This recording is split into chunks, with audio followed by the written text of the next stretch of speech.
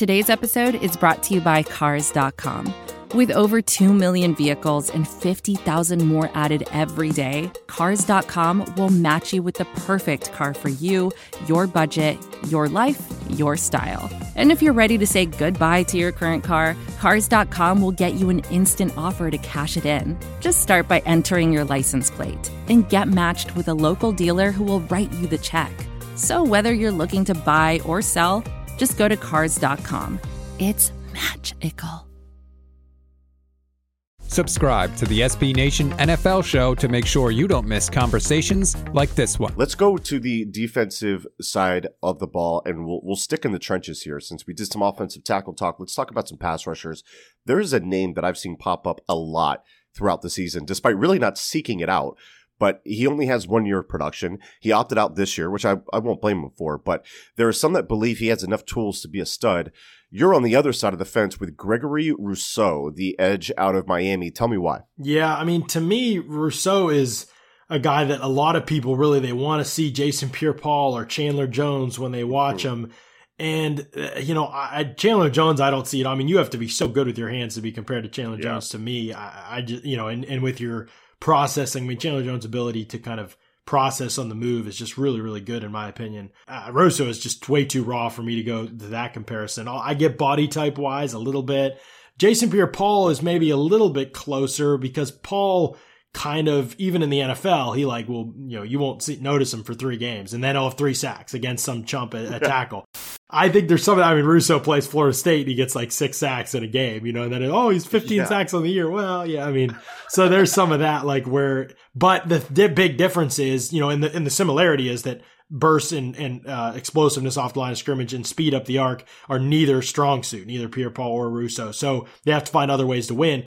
Maybe Rousseau finds that. He's young, but again, a guy with his lack of explosiveness off the ball, is he going to play on the edge full time in the NFL? I really don't know. He's not a great run defender right now. He's not a super technically sound guy. He doesn't push people around on the edge. What does he hang his hat on as an edge rusher? Because a lot of his production when he had that 15 sack season was on the inside. He was inside over guards or unblocked on stunts and things like that. They did that a lot and he got a lot of production off of that. So it looks great on paper. When you turn on the tape, you don't see him win the edge as a pass rusher hardly at all. So you're telling me you're taking a part-time player in the top 15 in Rousseau? What's the role full-time? To me, better projection for his career is probably more like a Michael Johnson in Cincinnati, and I know people won't like that.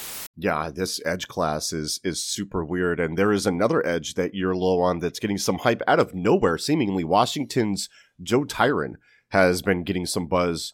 But you're not sold, John, right? No, I'm so lost on this one. Rousseau, at least, he had production. He plays for a major school. He had this crazy production. And, he sits out the year, so the buzz is worn off a little bit. But, I have no clue what we're doing with Joe Tryon. He's in the first round of mocks all the time. What is the trade? Do people think he's a great athlete? He's got a good frame, I guess, but he's not really a great athlete at all. He's not explosive or fast. He corners on occasion, but it's usually due to a bad pass set. He's physical and aggressive for sure, but he doesn't have watch the Washington State game, I think, where they're rushing 3 men all the time, but he's still getting one-on-one matchups a lot on the outside. He looks like he's crazy. He's just throwing his hands around and spinning in place and not beating anyone. It's just madness. It's really, I give him this. He has great effort. He's strong and I think he's going to play really hard in the NFL. But if you're not a great athlete and you don't have go-to pass rush moves or go-to, quote unquote way to win as a pass rusher, I am really not sure why I'm that interested in you. You're not a great player in space, so there's going to be some limitation to you as a run defender that probably negates whatever you can offer as a point of attack guy.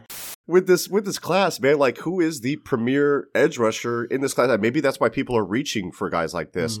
Who's the guy you take a swing on in the first round? Is it Kwity Paye from Michigan? Is it Jason Owe from Penn State? Maybe the kid out of Georgia? What are we realistically looking at with the top of this edge class? I think it's Jalen Phillips from Miami is the best guy. To me, he's the only guy that is a first round grade for me. I don't think I know he's not a lock or anything because, A is only 1 year for college. I do like to see at least something before that. And he really didn't have, he started at UCLA. There was some off the field stuff, but also he got 3 concussions. He medically retired for a year. He got into the music industry. He went down to 218 pounds. Then he decided he really missed football, and he transferred to Miami, and he bulked back up to 266. He looks like a Greek god. I mean, his frame is unbelievable. He just, not only do I think there's might be some maturity that happened there, as it does for all of us in those years typically, hopefully.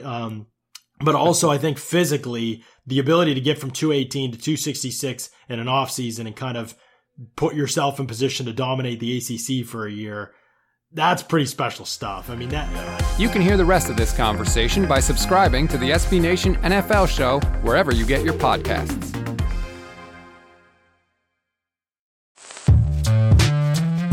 Hello, I'm Nilay Patel, the editor-in-chief of The Verge and host of Decoder, a business podcast where I interview CEOs about big ideas, the problems that come from those ideas, and how they make decisions.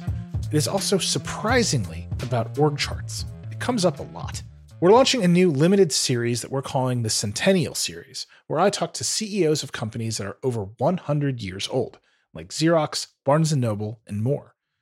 There's no 100-year-old company that's without its struggles, and it's been fascinating to talk to these CEOs about which parts of these companies' history are important and which parts they can let go. A little spoiler for you, if a company is over 100 years old, there's a lot of drama to talk about. It's been a good time. You can listen to the Centennial Series right in the Decoder feed. New episodes of Decoder are out on Tuesday, and the Centennial Series is out on Thursdays. Check it out. We think you're really going to like it. You can get it wherever you get your podcasts. Most of the time, we talk about tech in terms of a handful of gigantic companies, like Google, Meta, and Apple. But some of the most interesting stuff we find online is the product of a single person. When you're working on your own, I think there's this beauty of being able to come up with an idea and then implement it then in that moment. You don't have to have permission from someone else. There's no red tape. In the Vergecast series Solo Acts, we'll get to know these people, the tech they use to get stuff done, and the obstacles they face trying to compete with the giants. Some people that I talk to and my friends are like, your competitors are Zuckerberg and Musk. Like, aren't you kind of afraid of that? Every Monday, our friend Ashley Esqueda will be curating and hosting these interviews and sharing with us what she's learned. I can't believe the McRib locator was originally a tornado locator. Right. Pretty wild. Listen to our Solo Acts miniseries now in the Vergecast feed, anywhere you find podcasts.